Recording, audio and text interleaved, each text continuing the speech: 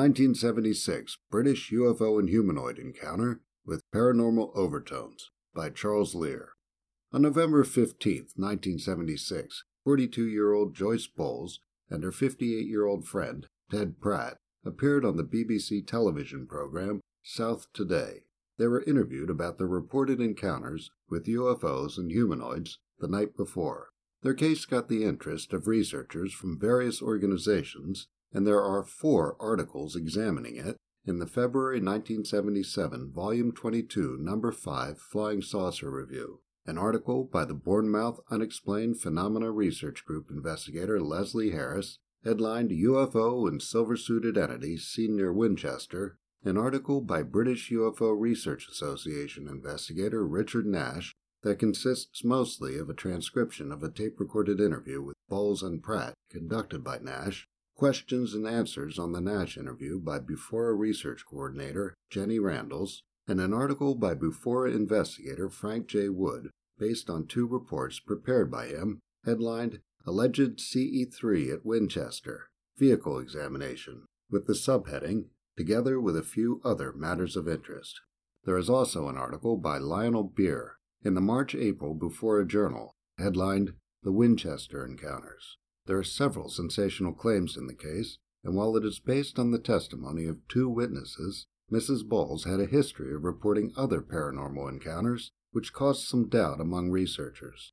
However, Jacques Vallée's 1969 book, Passport to Magonia, had an impact on the thinking of researchers at that time, as did the work of John Keel, an FSR contributor, and an increasing number were considering the idea that UFOs might be more paranormal in nature than physical craft being piloted by extraterrestrials. As Beer's article in the Bufora Journal came out after what was likely a lot of discussion about the case among Bufora researchers, we're taking most of the narrative from that.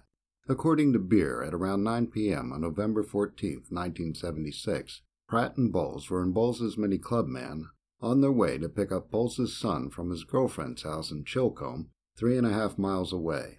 They were on the A31, and according to Bowles, she saw 2 lights, not very high, one above the other, and she pointed them out to Pratt. She said they were orange, but more red than the sodium lights in the area. According to Beer, Pratt told another investigator that he had seen the lights, but described them as a bright orange-red object some 40 feet long, flying at some 800 feet, a quarter of a mile away. At this point, they were coming down a hill towards a hairpin turn. As she came around it, Bowles flashed her headlights to alert the oncoming cars. As they continued on, the car began to shudder and the steering wheel locked. Pratt grabbed onto it and tried to help. On the right was a verge, a strip of land along the side of the road, 280 yards long and 20 to 30 feet wide. To Bowles, it felt as if the car was floating, as it traveled sideways and then settled down in the middle of the verge, parallel to the road. According to Leslie Harris in the FSR article, Bowles said she had taken her foot off the accelerator, and even so, the car engine was roaring as it left the road. Pratt said he reached over the steering column and turned the ignition off. From their position in the grass, they looked up and saw a cigar-shaped object 5 to 6 yards away in front of them and slightly to the right. According to Beer, Bowles described it as being like a fat Winston Churchill cigar. Using a tape measure at the site with Bowles present, Beer estimated the object described by Bowles and Pratt to have been about 12 feet long and 5 feet high. Bowles wasn't sure she had seen the entire object, but she described it as having 3 bow windows that were brightly lit. She said that Pratt said he'd only seen 1. Both, however, described seeing 3 figures from the shoulders up, sitting one behind the other as if they were on a bus.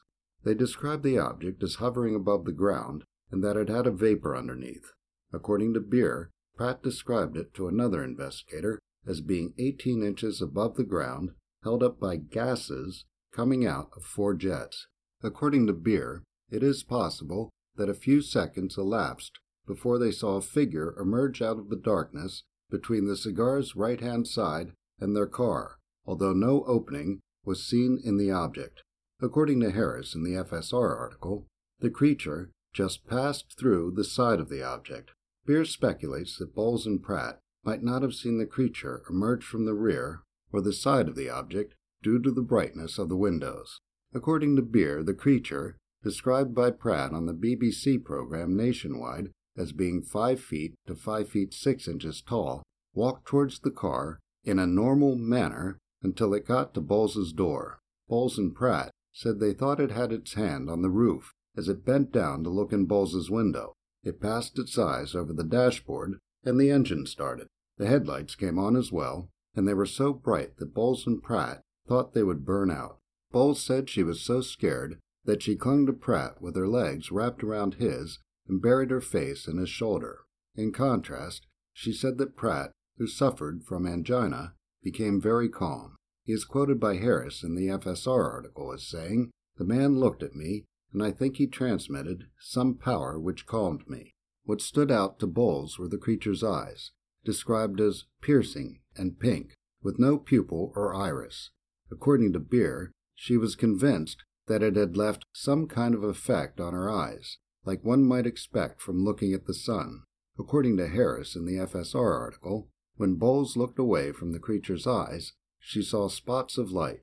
The creature is described as looking like a human, with short hair in the front, long hair in the back that curled up at the end, sideburns that came down to a pointed beard, a pointed nose, and a normal mouth. Bowles said its hair had silvery flecks in it. It is said to have been wearing a dull silver-colored coverall that Pratt described on Nationwide as resembling a boiler suit. Bowles said its clothing shimmered as if being shaken by the wind. According to Beer, Bowles yelled, "Look out, Ted, he is going round your side," but Pratt didn't see the creature when he looked towards the rear.